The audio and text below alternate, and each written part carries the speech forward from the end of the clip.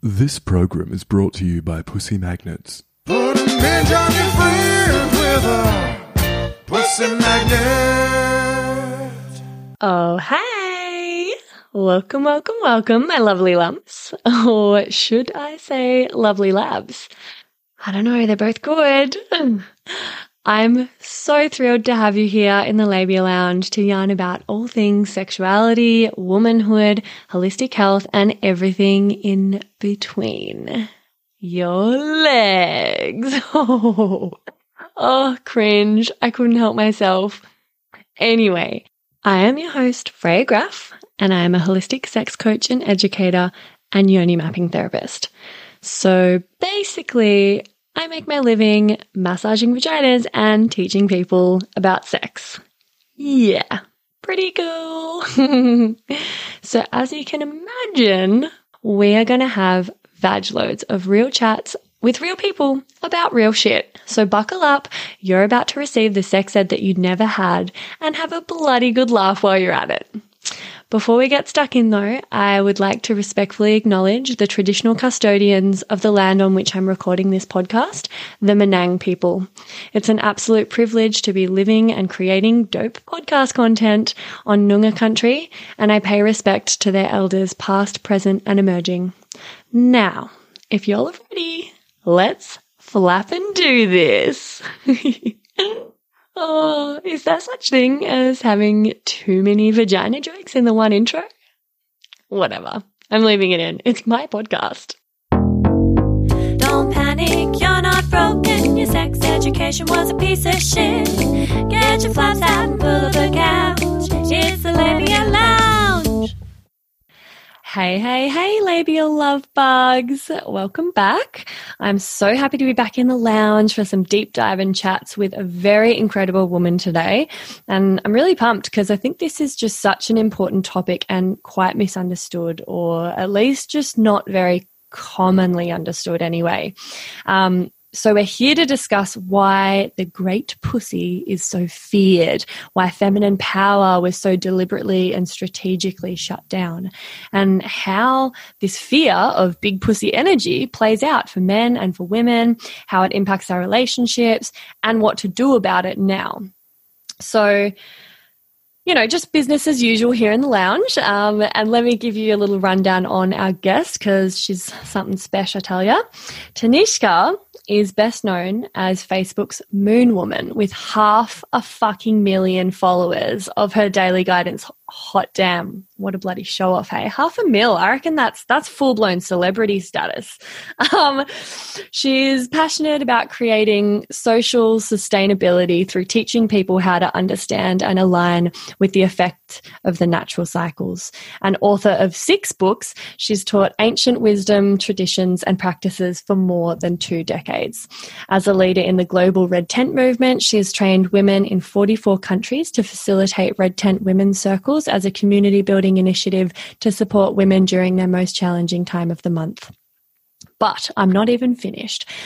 A former stand-up comedian, she has captivated audiences around the world by decoding the greatest mystery of all time, the Holy Grail, from the perspective of the sacred feminine.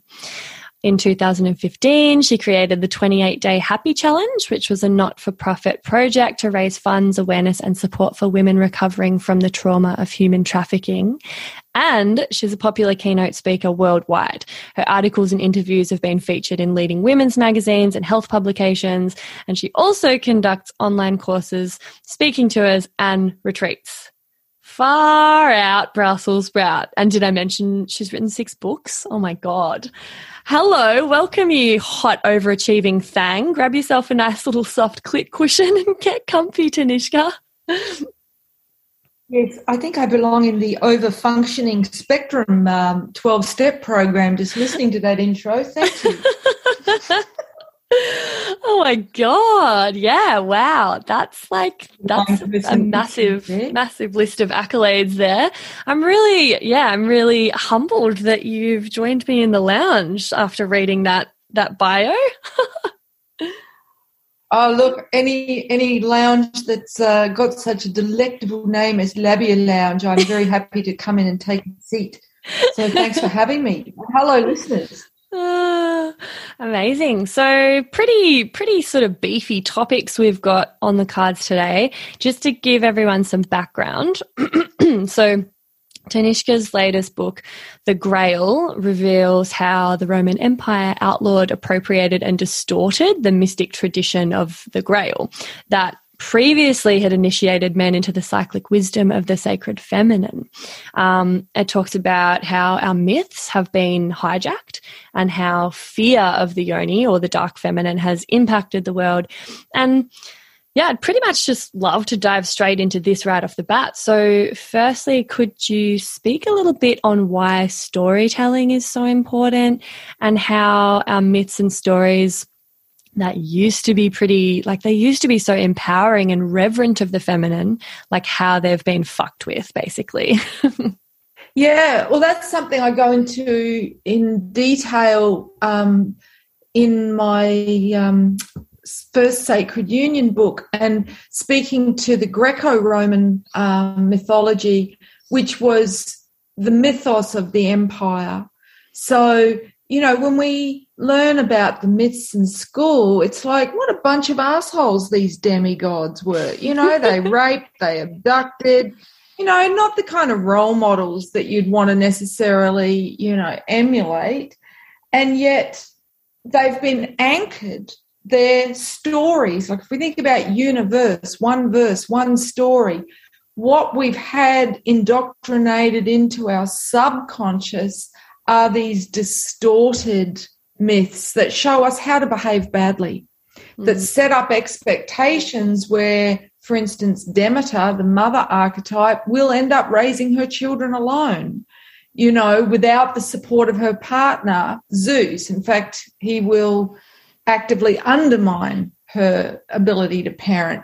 And then, you know, this being so anchored within the group mind, it becomes a part of our group mythos, our experience, our expectation. So we have lesser expectations of fathers than we do of mothers, for instance. And yet we wouldn't necessarily think to trace it back to this, you know, mythology. So, or one of the things I speak about in the Grail book is the iconography of male-female that we see most used in Christianity is mother and son, not of two equals. So that sets up in the group mind, you know, that women mother their partners and that boys will be boys rather than men, you know. So, yeah, we've really got to go to the roots and question, oh, hang on a second, who said that this is true? You know, it's this cloak that's been put over the more ancient religion, which had empowered mythologies, you know. So, yeah, reclaiming our story, like, you know, living here in Australia, the narrative at the moment is, you know, we should be ashamed as white people because of our privilege. And therefore, if we feel guilt and shame, we will accept punishment. Yeah, because if we're holding shame, which is one of the most dense emotions someone can get stuck in, you magnetically attract to you punishment. So when we go, hang on a minute, that isn't my identity, I'm not taking that cloak of shame on, what is my cultural heritage, and reconnect with our ancestral roots and find pride in it. Don't just see ourselves as, oh, you know, I'm white and therefore I carry on my back the deeds done that hurt my beautiful brothers and sisters in other countries. You know what I mean? It's like so much of our cultural identity has been distorted to disempower us. So it's really important that we reclaim the full mythos of who we are as interdimensional, immortal beings that have worn the robes of many cultures in many incarnations, and that we don't diminish ourselves by defining ourselves through the perspective of the empire. Wow. Big convo to start. Yeah, totally. Got me on the soapbox. I mean, that's what the podcast's here for, you know. Hey, Babe Towns. So sorry to interrupt, but I simply had to pop my head into the lounge here and mention another virtual lounge that you've seriously got to get around. It's the Labia Lounge Facebook group that I've created for listeners of the potty to mingle in, and there you'll find extra bits and bobs like freebies or discounts for offerings from guests who've been interviewed on the podcast, inspiring and valuable content, thought-provoking conversations, and just general support from a community of labial legends. It's a safe, non-judgmental space where you can go to ask the questions that you can't ask anywhere else, seek advice or solidarity from other like-minded folk, tell stories that are usually too much for the average conversation, and also play a role in shaping the podcast with your input. So through this group, you can submit stories that you'd like me to read out for the TMI, Sand in My Clam, and Get Pregnant and Die segments. And as well, you can send in questions or topics that you would like covered on the potty. I'm always open to suggestions and input, and you never know, you might hear your story on an episode. So my vision for the group is that it becomes a really rewarding, supportive, educational, and hilarious resource for you to access and be a part of. So head over to the link in the show notes or just search up the Labia Lounge group on the old Facey, and I hope I see you in there. And now, back to the episode. Just like so many beautiful stories or myths that I feel like have kind of, either been bastardized or distorted or just are not in kind of common circulation anymore. Like if you dig for them, but we're not telling our children them. We're not passing down these beautiful stories of how, the fishermen's wives used to flash their pussies at the ocean to, make sure their husbands had a good catch that day, or, flashing their pussies at the fields so that it would be an abundant harvest. Like there's so many stories. I mean, I don't know too many. I'm not deep in that world as you are, but I'd love to hear if you have any like of your favorite little examples of really, I guess, feminine, empowering, sort of body positive, like stories about women, ancient stories about women that actually sort of allude to our power and don't degrade us. Or do you have any sort of off the bat that you like to tell people about, or anything like that? I feel to introduce that subject rather than giving anecdotal examples, to speak as to why the yoni, that sacred opening between a woman's legs, the vulva, is so feared. And because where there's fear, there's power, right? So if we want to understand a woman's power and why that was considered so threatening to those that sought to dominate, i.e. the empires that are still running the show today. The Roman Empire was the Nazi Empire, is the UN. It's all one and the same empire. It's just rebranding. And I speak to that in my Grail book and literally show the same iconography used for all of them, Wow. And those are the only three entities that have sought complete world domination in the last astrological age, the last 2,000 years of the Piscean age. So now we're at the climactic point of that age. And the yoni, that shape, that beautiful almond lozenge shape that Christianity appropriated and put around Yeshua, who the Greeks renamed Jesus, and put around Mother Mary, that's also known as the Vesica Pisces, the sacred doorway that you get when opposites come together in union. So you might know it as the Venn diagram or the mandala, but the two intersecting circles. And in ancient Egyptian mythology, they referred to those two spheres of sacred feminine and masculine as the goddess Isis and the god Osiris. And the role of Isis was to actually help Osiris, the god, to piece together his psyche, because the psyche is the inner realm of the feminine, the dark, the unseen. So we've been taught in the patriarchal times that dark is synonymous with evil. No, dark is synonymous with great mystery. Yeah, the word Allah meant mystery, not some dude in sandals. Yeah, it's like people used to honour the mystery of life, which is the feminine principle, the unknown. And it's because of our fear of change, our fear of the unknown, that the feminine, who is the agent of chaos, the necessary catalyst for change. In other words, where there is growth, there is the goddess saying, hey, honey, we need to talk. It's the end of the honeymoon, or let's do things differently. She's the one that's always pushing for growth in that life-death life cycle. So the yoni is like the herald of the death that is needed for the birth. It is the gateway, the portal of death and birth. So there is huge power in that, whether it's the bloody birthing of a child's head through the yoni. I remember my ex-husband saying that image was burned in his retinas for weeks after the birth. Do you know what I mean? Yeah.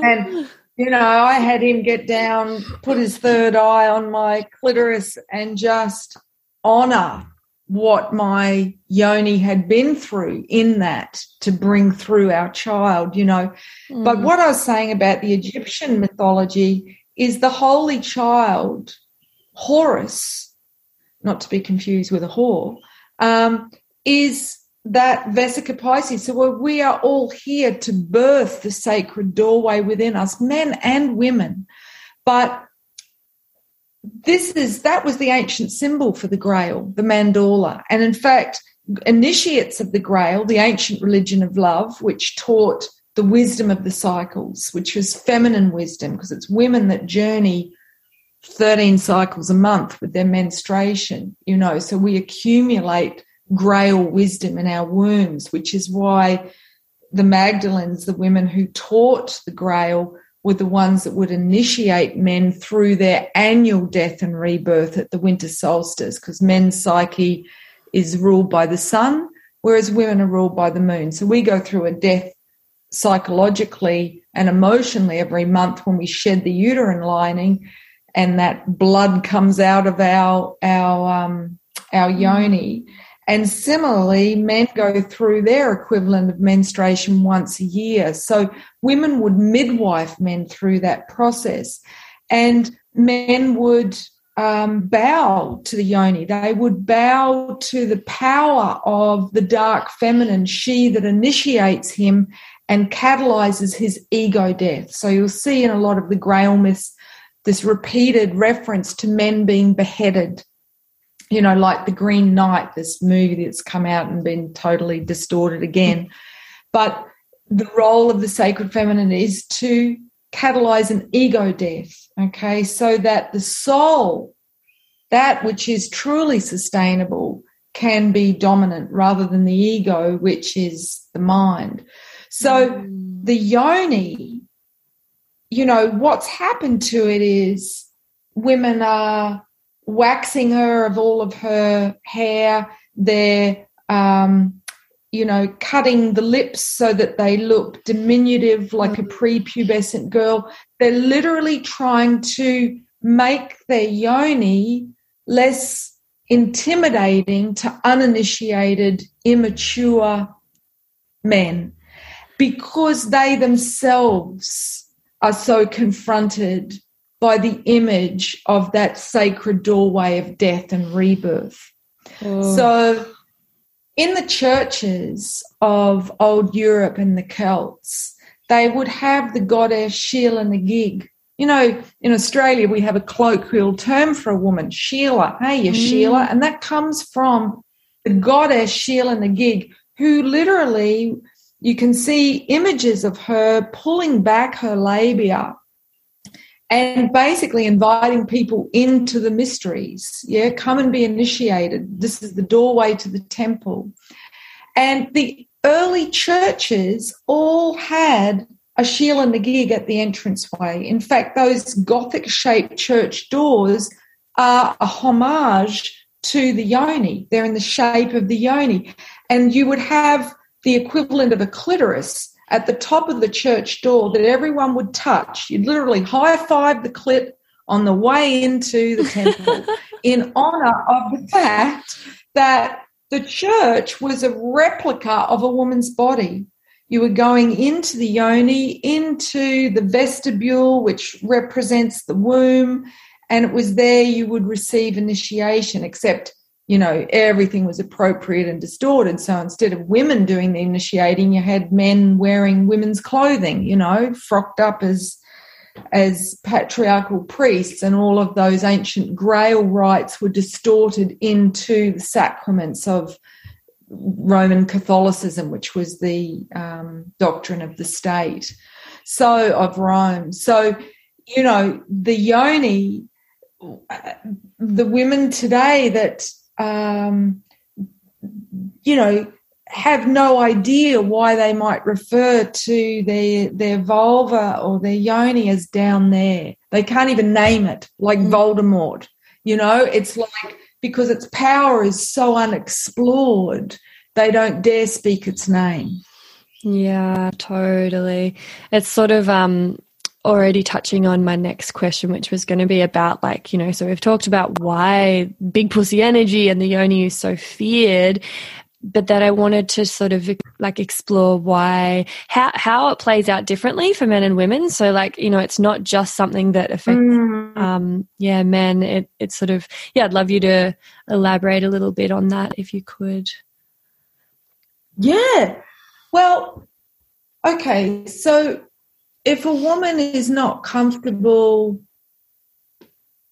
connecting with the power of her yoni, so we can, you know, through self-pleasure, we can move through a lot of emotion, emotion that perhaps is taboo, because in our social spaces today, people are shamed if they have an emotional release. It's seen as a weakness, and this is part of, you know, the internalized misogyny that we all carry from being indoctrinated into a patriarchal culture where all the traits and qualities of the feminine are devalued and the traits and qualities of the masculine are elevated in all of us, regardless of our physical gender or identity.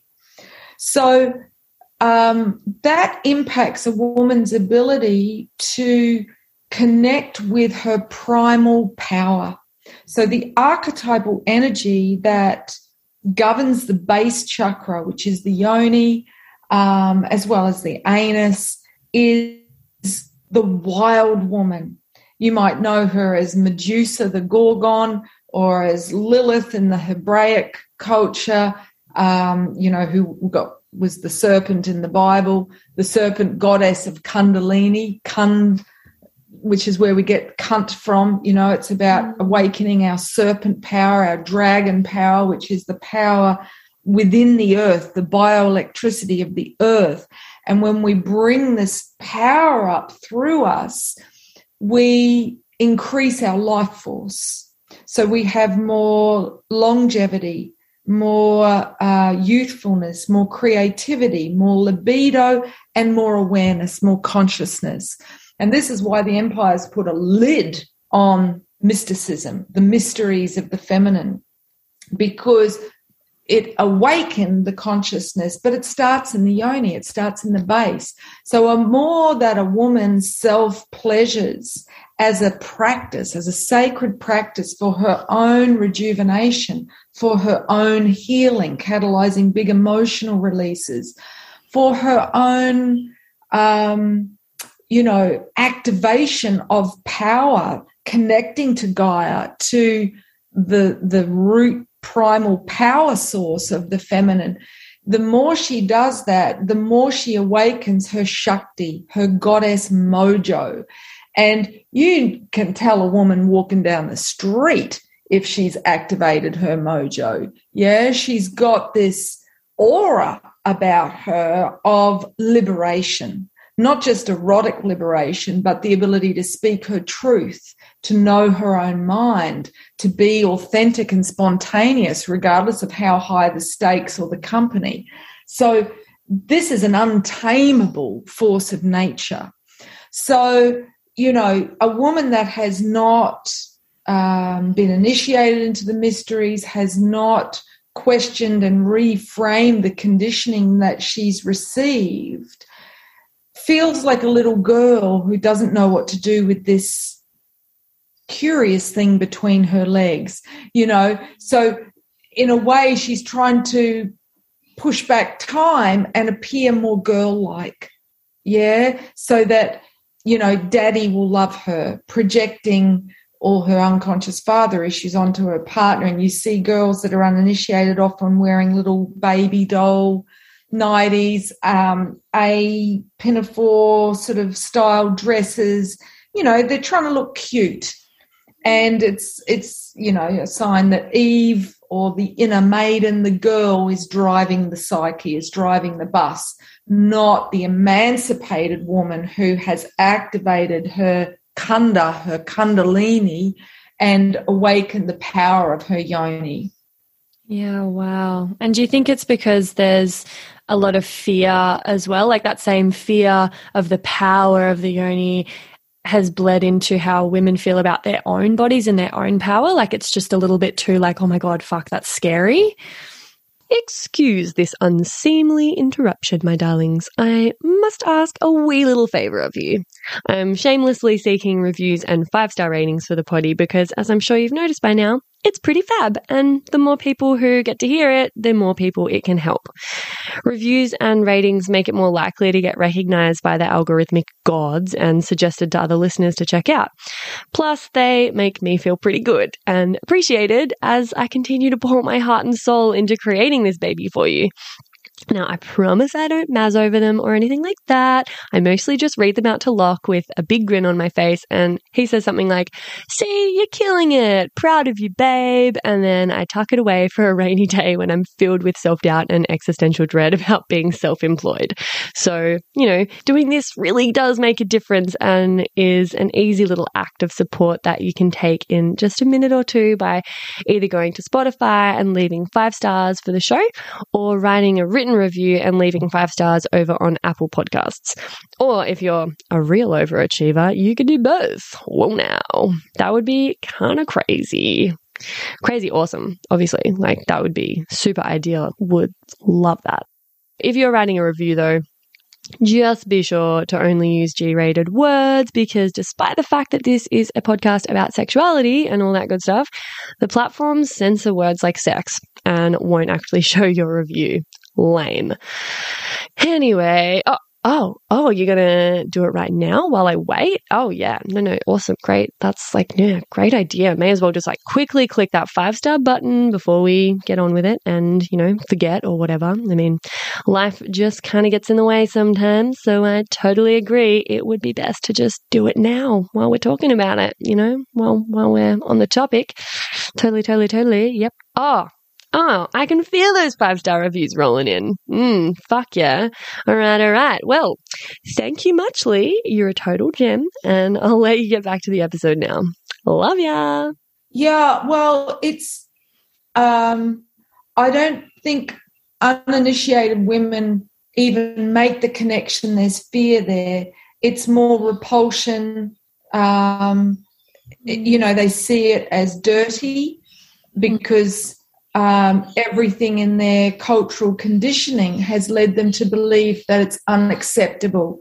So when we go into the supermarket and we see douching products, the message is your natural smell is hideous.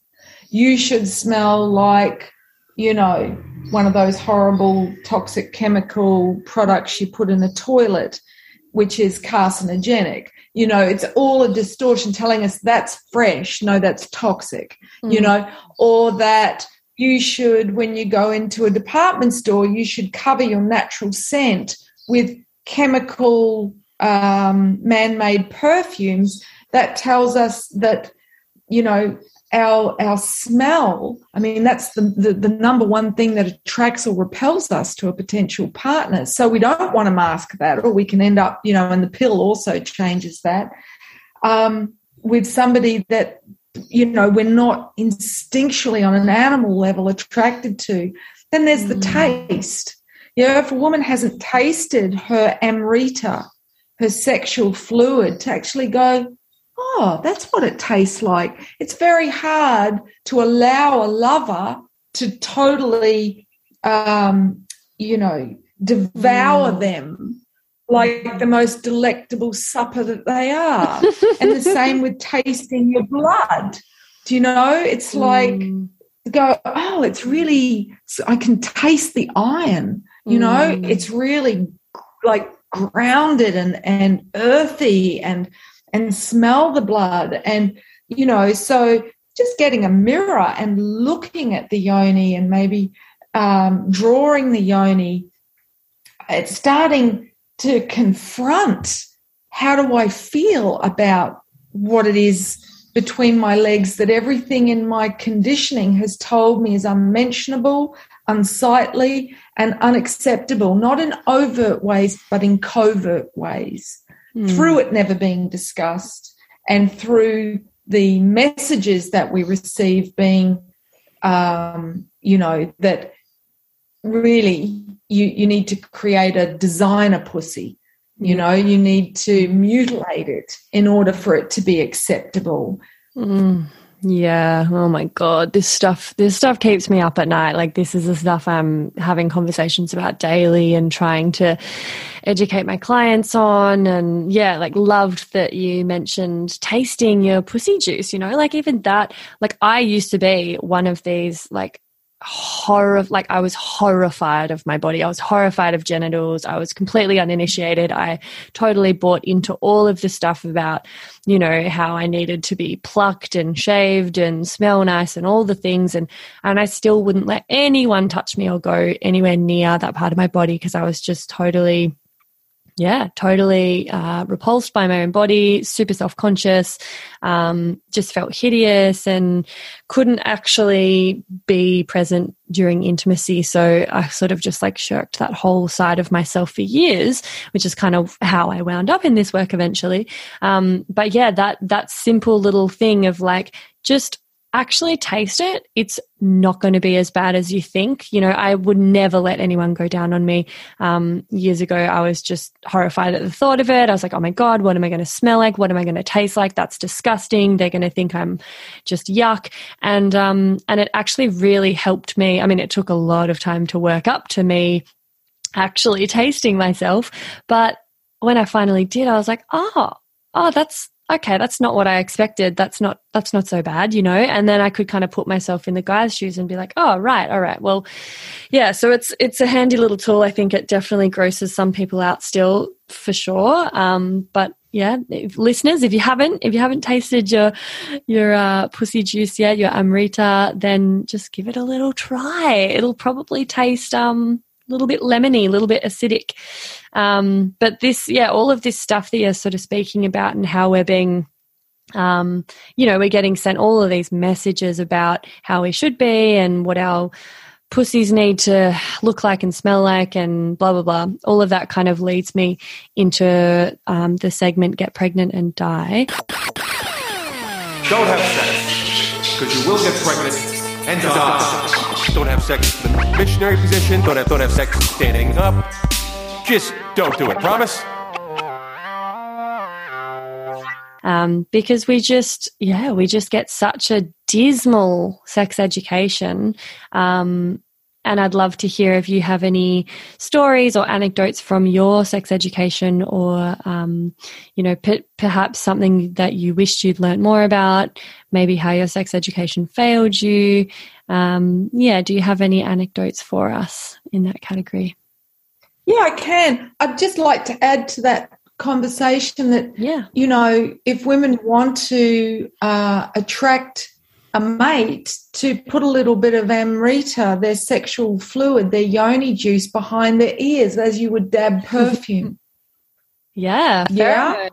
So that, but you can also anoint yourself with that, on your third eye, on your heart, and anoint your beloved. The ancient tantrics and, in fact, all indigenous societies honoured the fluids of the body for their alchemical properties. the blood, the semen, the amrita. And so, again, part of the shaming of them is so we would disconnect from their power and be magically ignorant, so that magic could be used as a force against us, which is what's occurred on the planet. But to answer your question about how my sexual education failed me, I used to seek out my mum's copy of Every Woman and masturbate to the diagrams in that when I was, how old was I? Maybe 11 or 12 or something. But I remember one of my first partners, a beautiful Italian man who was 12 years older than me, teaching me about the anatomy of my yoni.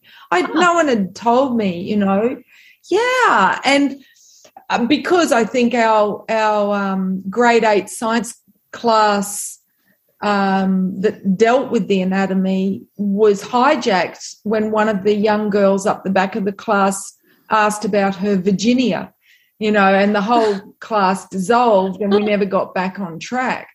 So, the biggest issue, to quote Kath from Kath and Kim, is that it's clinical. It's like probing around in a bug catcher. It's only looking at our sexuality from a 3D perspective, from the lower 3 energy centers. In other words, from exoteric science, that which you can only perceive through the 5 earthly senses. And it completely omits viewing sexuality from the viewpoint of esoteric science, which is understanding it through the subtle senses, the higher chakras or energy centers. And even those that study sexology, it's not covered at all in the syllabus because all of the educational tertiary institutions are all part of the system, part of the empire, and which elevates exoteric science and minimizes esoteric science. So, Tantra, today there's so much distortion about what Tantra is and, don't get me started. Yeah. But, understanding that sexuality is not about how physically attractive we might see ourselves or aspire to be, but it's about the energetic and soul connection. So the more we awaken that Kundalini, the inner serpents of light, which are the meridians of sacred feminine, sacred masculine energy, which run from the base energy center in the coccyx, the base of the spine, up to the crown. If we activate those through initiation, through meeting the 7 faces of the god and the goddess within that govern those 7 energy centers, we awaken those inner cobras of light. Then when we lie with a lover or lay with a lover who has also awakened those 7 gates, then sex becomes transcendent, multidimensional, and you're literally connecting on every level. It's not just physical. It's not just an aerobics class. It's not just the rubbing together of 2 sticks and nerve endings in the genitals. You're connecting physically, emotionally, mentally, at the feeling level, at the level of ether, which is healing, at the level of the third eye, which is surfing the inner galaxies together, and then at the crown.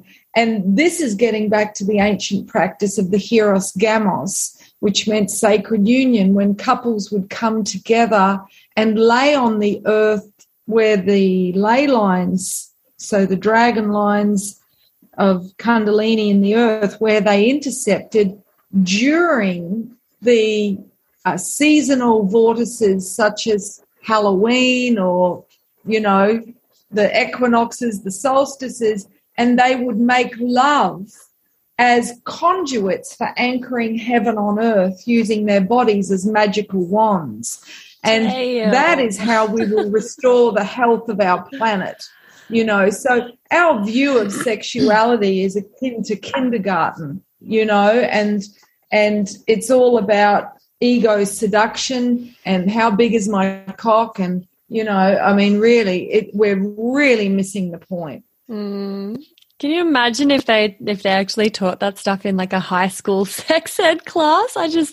Oh God, we're so far from it. I can't even imagine how that would go. If someone came in and tried to teach me about, I don't know, the chakras or Kundalini energy when I was a teenager, there's no fucking way. Like, I feel like it needs to be from birth, basically, that you're sort of learning to understand those sorts of concepts, because, oh my goodness, like, it just wouldn't even fly in a school right now, you know. It would be too big of a gap to bridge, because we just have no foundation or basis of like knowledge or understanding of those sorts of things, you know. I mean, I definitely didn't. I don't really have any connection to my like heritage or any like culture. I was just totally untethered from any roots like that, any foundation of like, yeah, I guess reverence for those sorts of things. So it just, yeah, it's quite sad, really. And I agree with you. We're pretty much still in kindergarten there, but working on it. There's people like you and I that are. This is a powerful time to be on the planet, because we're all remembering, you know, and we're reawakening these suppressed ancient knowings and practices. Yeah. So, you know, I think it's great that so many people are unschooling their children, you know, so they're not fully indoctrinated into the institutions of the empire, you know, which dumbs us down. You know, this idea that the more academic someone is, the smarter they are. It's actually the opposite. It's more they've swallowed the pill and they're, you know, taking on that way of thinking as a limitation rather than expanding their consciousness. You know, the ancient universities were the mystery schools, because it was understood once you awakened your Kundalini, you then had complete direct access to the quantum field of infinite intelligence, and via your intuition, if you had a question, you just ask and you download intuitively the answer, rather than being, you know, told what to think through knowledge, through books. So, yes, this is why our sexuality, I mean, it's the key to our evolution, and why it's been so targeted and misrepresented and distorted. Yeah, totally. Yeah. Do you find it hard to find sexual partners that are kind of on that same level and have the same take on? I mean, I guess you'd just go to some tantra workshops or something and find some like awake men. But do you find it's a little bit tricky? Like, say, I don't know what your relationship status is, but yeah, I definitely feel like once you kind of get a bit interested in seeing sex as not just that physical, you know, what we're all sort of taught and modeled, it gets harder and harder and harder to meet. Like, I'm hetero, so to meet a man who is kind of interested in sort of delving into those depths and exploring sex from that angle? Yeah, great question. So, and that has been my experience. Let's just say I've got a PhD in self-pleasuring. And, that, you know, I invoke the God by his different aspects. Yeah, whether it's Pan, whether it's Yeshua. And I also go into multi-orgasmic states through ecstatic practices. So, for instance, devotional chanting, kirtan. You know, the last time I went to a kirtan, when you open your devotional heart, the energy just, you know, once you've awakened your Kundalini, it's like plugging into a socket. It just, you know, activates you and moves through you. And so I had this huge grief come up because it was just post the floods and I'd lost everything. And but once the grief was out, I went into an orgasm that was so powerful. I looked like I was riding the mechanical bull. I was holding the chair and writhing, and there's 200 people in this hall, and I'm louder than the amplified band, and watching me as the energy is just moving through me. So, but likewise, I'll have that experience doing breath work, doing dance, not dance on a nightclub floor, but, you know, going to a shamanic dance session such as Open Floor or Five Rhythms, because it's energetic. It's not physical. So I feel, you know, what would you say? I'm feeling fulfilled, you know, and I look younger than my years because I am such an orgasmic being. But no, I have never been fully met sexually by a man in this incarnation. And I'm very discerning about who I open my temple to, because all of the 73,000 electrical highways in our light body called nadis become enmeshed with whomever we accept into our temple. So, you know, and it's said that there's 7 years of karma imprinted upon you from each lover. So I'm very aware of the energetic repercussions of who I choose to lay with. And because I'm so able to self-fulfill myself, I have a chapter in my Sacred Union book on how to self-pleasure like a holy hermaphrodite. I'm not... Do you know what I mean? I'm not sort of like, come on, baby, light my fire. I don't need a man to fulfill me sexually, which isn't to say I'm not open to being receptive and magnetizing somebody who embodies the archetypal energy of the high priest king, the multifaceted God. And I believe in this lifetime that level of holy couple unions, the beloveds coming together, is going to be more possible than it has in 12,000 years.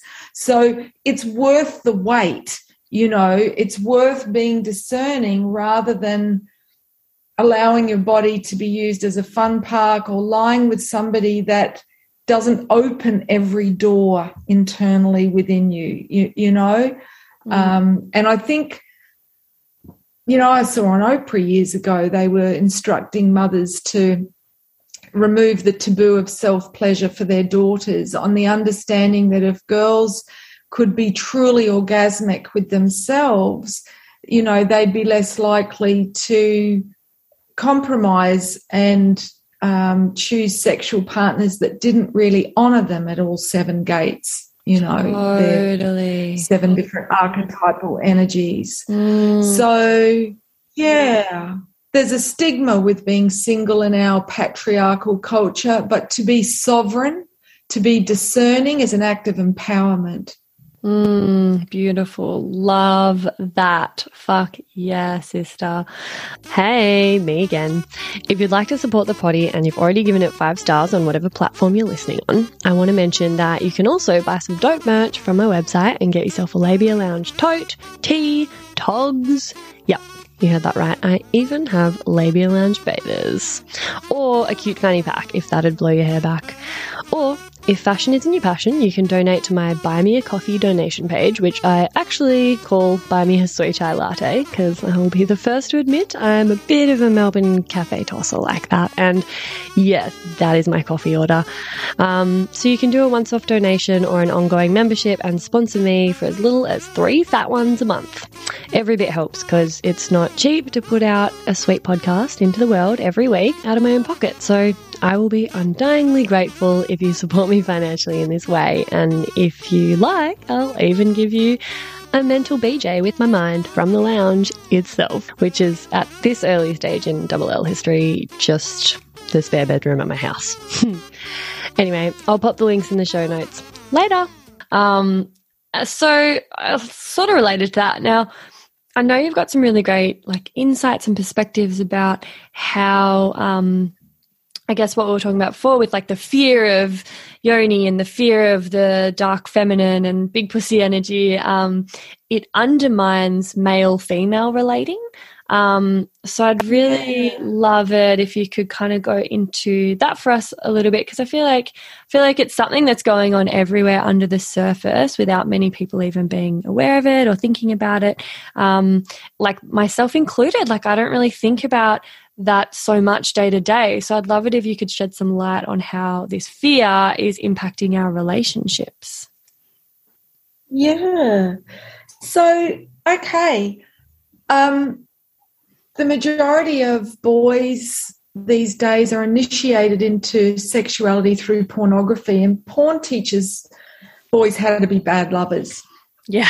Because it's all centered on their gratification, not on teaching them the art of lovemaking, which is how, you know, boys were initiated into sexuality in the ancient world before the rise of the empires, before patriarchy. So they were taught by priestess women how to make love to a woman's instrument, her yantra, you know, and that is on the understanding of these 7 energy levels and the 7 different aspects or faces of the goddess within every woman. So, you know, if they're not taught how to play an instrument, of course they play an instrument badly. It's like if you pick up a guitar and you've never had a lesson, it's not going to make a great sound.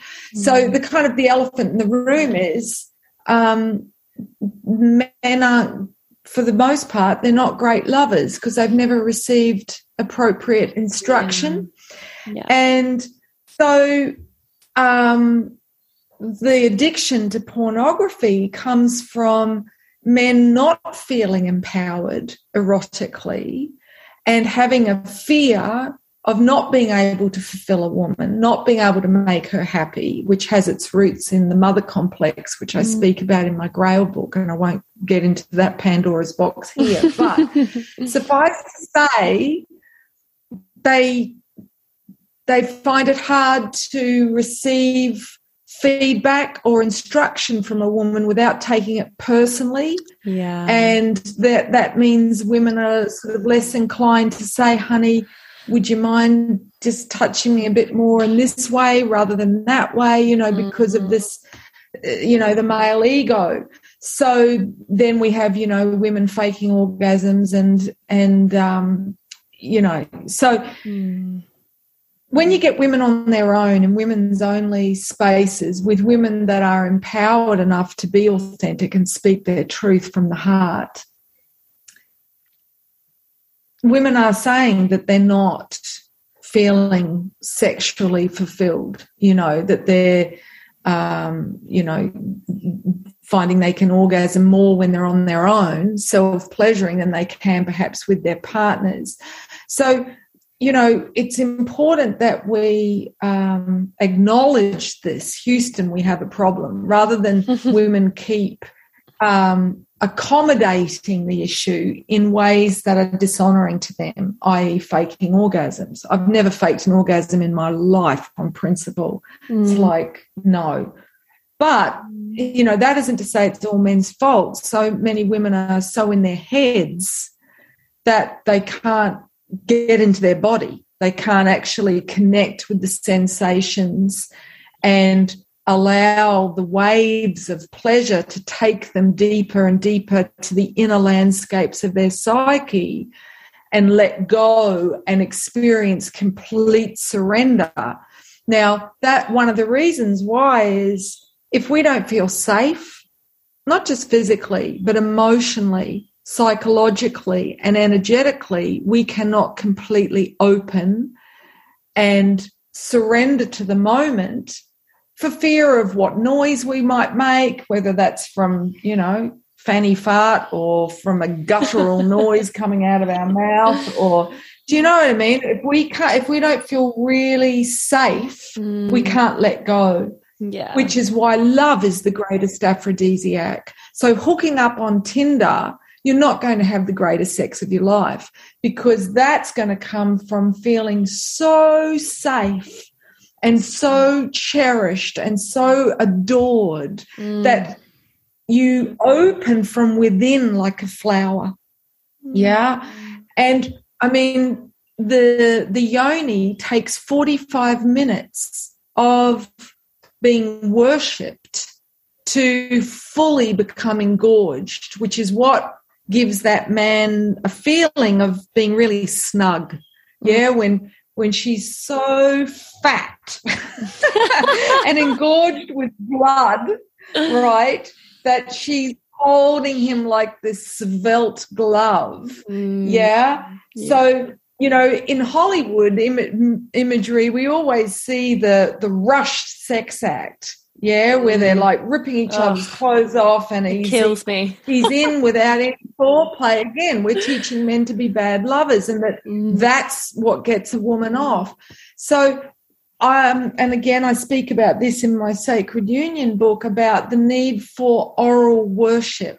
So, and this goes both ways. And again, regardless of your gender identity and preference, we want to get down and bow to the sacred sexual power of our beloved, of their base chakra, of their animal self, because we've been taught to shame our animal self. You know, we're half star being and half animal. That's just the nature of what the humanoid is. So we got to heal that shame, we've got to worship the animalistic instinctual self by worshipping the genitals. And, you know, I once had a partner that he used to, you know, give cunnilingus with the mantra, the power of the pussy. He used to say that internally, telepathically to himself as he was licking my vulva.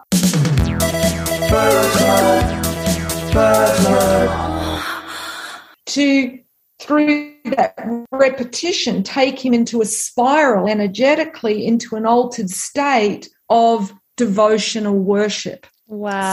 So, you know, if we're in a state of worship, the body opens and responds. Every cell in the body has an intelligence. It knows in a millionth of a second the energy with which it's being touched. If you're being touched with pure love, or if you're being touched with somebody who is in it for themselves. Oh, yeah, I've got to do this to just get you wet enough to get myself in. Yeah. Right?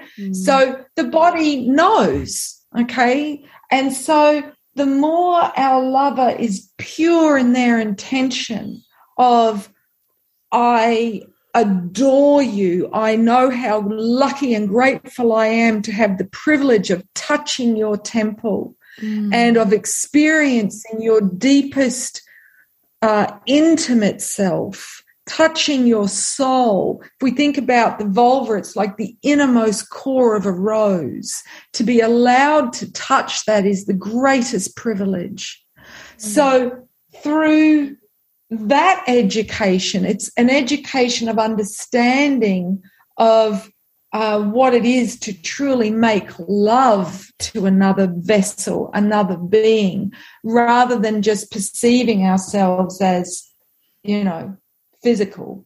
Oh my God, loved all of that. That's the kind of shit I'm constantly talking about as well. I'm actually filming content for my online course at the moment, and a whole heap of what you just spoke about. I was just filming a video on yesterday. Love the mention of the you know, our erectile tissue like puffing up and getting all fat and thick, and you know, I kind of liken it to the way that it's placed, you know, in the vagina and underneath the vulva. Like it's kind of a bit like a you know, one of those blood pressure cuffs that the doctor would put on your arm and then he'd puff it up and it would squeeze your arm. That's what's happening. You know, you don't need a tight pussy. You just need to be really fucking turned on, and then it will hug that dick. Absolutely. And, you know, post delivery of a baby, it was always customary for the doctor to just stitch her up a bit more than she was in the husband stitch. Right? Yeah. And, I mean, in cultures, they often do yoni smoking as well to try and tighten up the labia. But, again, it comes down to how aroused a woman is. If you sincerely want to gift a woman pleasure, she will become like a storm that is insatiable in giving you pleasure. Do you know what I mean? So it's like we don't have to be in this sort of tit for tat, like, okay, you do this for me, then I'll do that for you. No, just humble your ego and give from the heart. Give for all that you are to your lover, knowing how lucky you are to be able to share this moment with them. And then you will experience 1,000-fold whatever pleasure you've given to them. Yeah, beautiful. Oh, love it. I'm just going to interject for the segment TMI. We love it, though. TMI, we love it. TMI, we love it. Because I'm itching to get a TMI story out of you. I know you've got the goods. I know you love talking about the taboo. Most of what we've been speaking about is generally pretty TMI. So, yeah, do you have another little anecdote or story that would usually be considered something that, wouldn't be approved of for a public conversation? Yes, talk to me any other day. Just one from this last week. I was driving to a fire ceremony, a Hindu fire ceremony, and as I'm driving there, I was on my moon, so I was bleeding, and not realising my friend hadn't said to me, like a sweat lodge, if you're on your moon, you shouldn't be going to a fire ceremony because that's about raising power. And when you're bleeding, the blood is spiraling down into the earth. So you're going deep within, it's a different spiral, a different trajectory. So, but anyway, I'm driving to the ceremony and my intuition says to me, dab your blood on your third eye to make the bindu. So today we, sticker bindis on that look like diamonds. That comes from this ancient Hindu tantrika tradition where what was given to me as a download, women would mark with their sacred blood, their grail, on their third eye to let people know I'm at my most sacred time of the month when I'm in an altered state, I'm closest to God, I'm deep within, to sort of let them know to be more sensitive around you, And this then got appropriated into, it's only married women that have the red dot, that have social status in society and all this kind of So anyway, I get to the ceremony and I'm like, look, this might be considered taboo for you all, but I need to put my menses, my grail on my third eye as the bindu, and bless them. They didn't have a huge reaction to that. I did go into the bathroom rather than just stick my finger in me in front of all of them. I thought that could be a bit much for them. But and then the priest still insisted on putting some of the red powder on, but they kind of just let it hang in the air. No one responded to my request. It was like, I think they couldn't even process it. Do you know? It was too far out of the realm of what, But, it's just us following our intuition and remembering and honouring the sacred power of our bodies and our chemical power of the fluids of our bodies. And the more we do that, we honour ourselves as divine vessels, the more we awaken our sacred erotic power. Yeah, love it. So by the end of the ceremony, he was saying to people, he was trying to move a coconut using telekinesis. Oh, so trying to use the power of his will to prove his Shakti, In other words, his goddess Kundalini, Okay. and he couldn't move the coconut. But meanwhile, I'm sitting there on the ground having these huge kriyas. So for the listeners that don't know what a kriya is, it's when you experience a huge rush of energy, usually from the base right up to the crown, but sometimes it can happen just with or originate within a specific chakra, but it's like a jolt, like electricity, and it feels great, but it looks a bit like Tourette's. It looks a bit like a tick, you know. But but yeah, it's Shakti. So the more you raise your dragon power, your serpent power, which is why the Magdalens were called dragon women. And again, men in the Grail tradition had to go seek the dragon to be considered fit for marriage. They had to go face their fear of the dark feminine by being initiated by a dragon woman. So, you know, without this initiation, we have men not knowing what they don't know, and so they dishonor the feminine, not because they want to, but because they haven't received initiation, which is why I'm so passionate about reinstating these ancient initiations for men and women into the Grail tradition, the ancient religion of love. Yeah, beautiful. That kind of leads me into my next question, which is like, what can we do? Like, what do we do about all this? What can we do to heal the fear? I'd love to just like wrap up the episode with a little bit of like hope and a little bit of I don't know if you'd even say strategy, but like some action steps maybe, or like what do we do about it? Yeah, where to from here? So great question.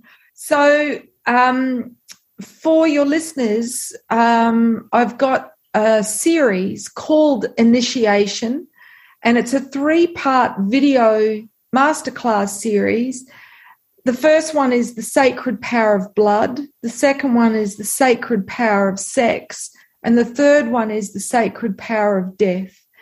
And that is because these are the 3 taboos, which comes from the Polynesian word tapua, meaning sacred power.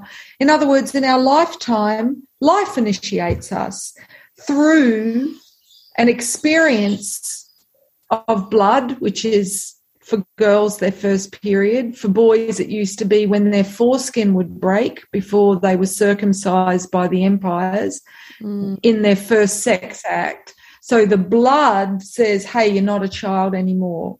Yeah, I've got the power to create life. I'm being initiated into the wheel of death and rebirth. Sex is another one. Death is another one. So when we're initiated into these 3 experiences, it takes our psyche down into the underworld. And if we don't receive mystic insights to reframe these experiences from a sacred perspective, our relationship with sex, blood, and death becomes distorted, becomes destructive. So that receiving that information is an initiation. So watching those 3 videos, and your listeners can get 50% off watching those on my website, and if they use the code Labia Lounge, and hopefully you can put a link with this episode for those who want to redeem that. Yeah. But you're welcome. Then the next step would be to seek out initiation through an initiation path, whether that's there are many different paths, but you know, the first one usually is a Grail initiation for men called the Descent of Orpheus. For women, it's the Descent of Ishtar. And it's meeting those 7 feminine and masculine selves that govern the 7 energy centers and awaken that Kundalini, that serpent of light, that Shakti or Shiva energy up through the spine, which is, you know, your libido, let's face it. So, and I offer that as online courses, which I personally facilitate with, you know, live calls, and there's coursework people do that are practices that align with the natural cycles.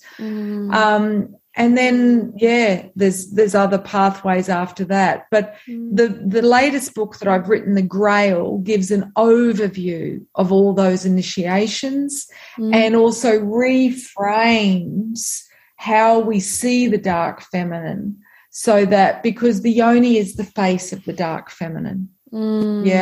So if we fear the power of the yoni, we fear the dark feminine, whether we know her as Kali Ma in the Indian tradition, or Sekhmet in the Egyptian, or Medusa in the Greek, or Lilith in the Hebraic, or Oya in the African. She's all one and the same.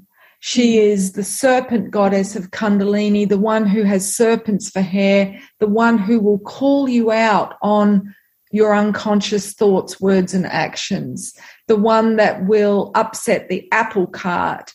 And only by embracing her within our own lives, our own psyche, will we attract a partner who doesn't fear the dark feminine in us, but embraces it. And Jung said that no marriage that couldn't honour the dark feminine, Lilith, would survive. So unless we can honour that aspect, then we're going to see the divorce rate, which is now at 50%, continue to climb. Or people stay in relationships out of a fear of being alone, which are dishonouring, codependent relationships where they don't have a kind word to say to each other. So, we need initiation. We need to be in right relationship with our fears, with our taboos, in order to be in right relationship with ourselves and each other.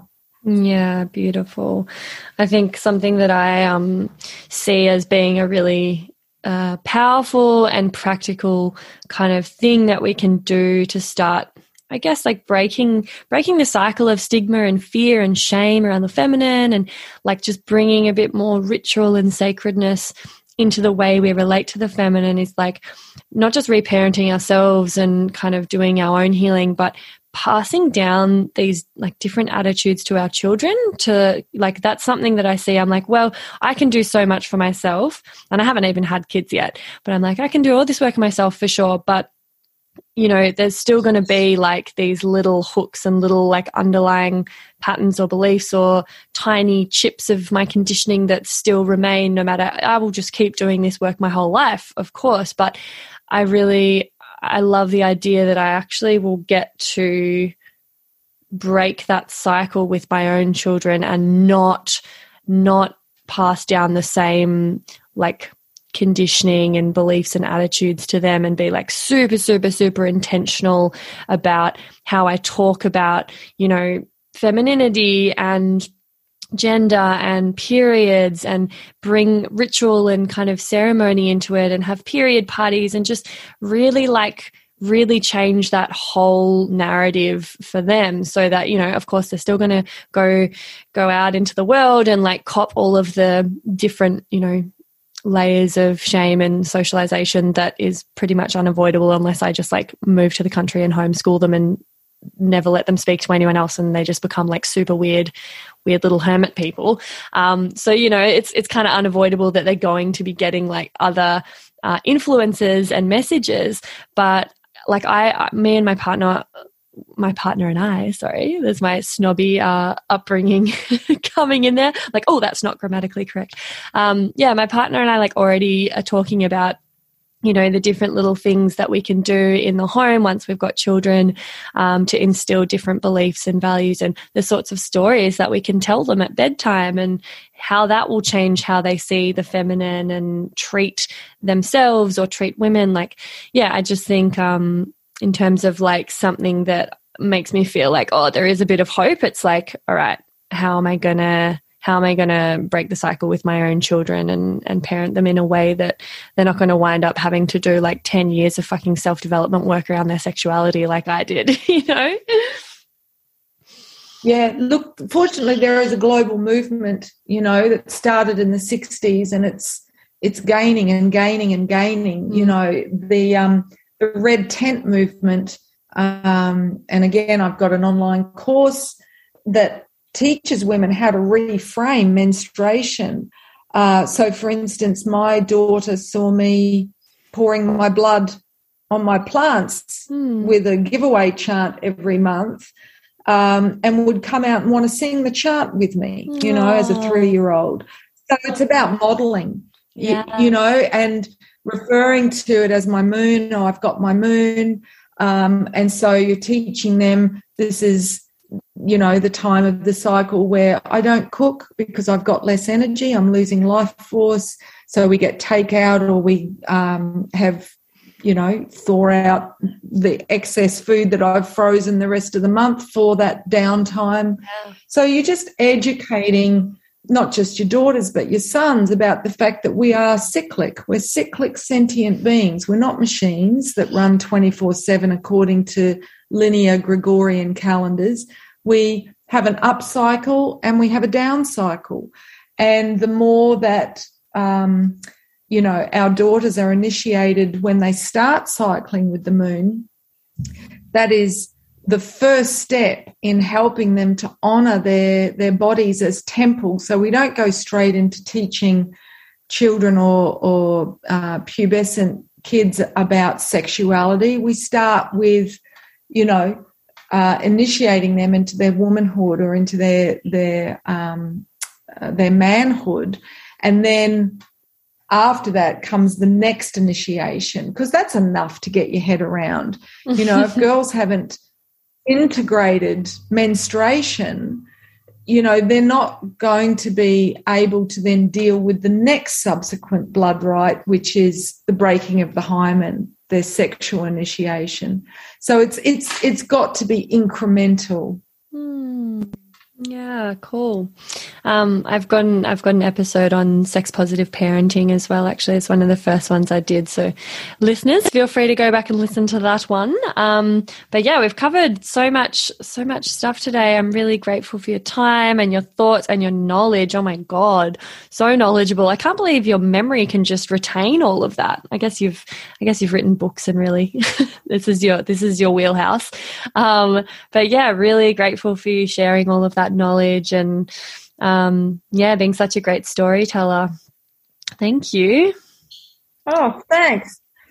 Yeah, well, it's what I'm passionate about. Yeah. And for everybody out there, we've all got our area of genius. Yeah. And, you know, this is a time when we're each being asked to really tap into that which we're most passionate about and share our genius with the world. So thank you for seeing and appreciating mine.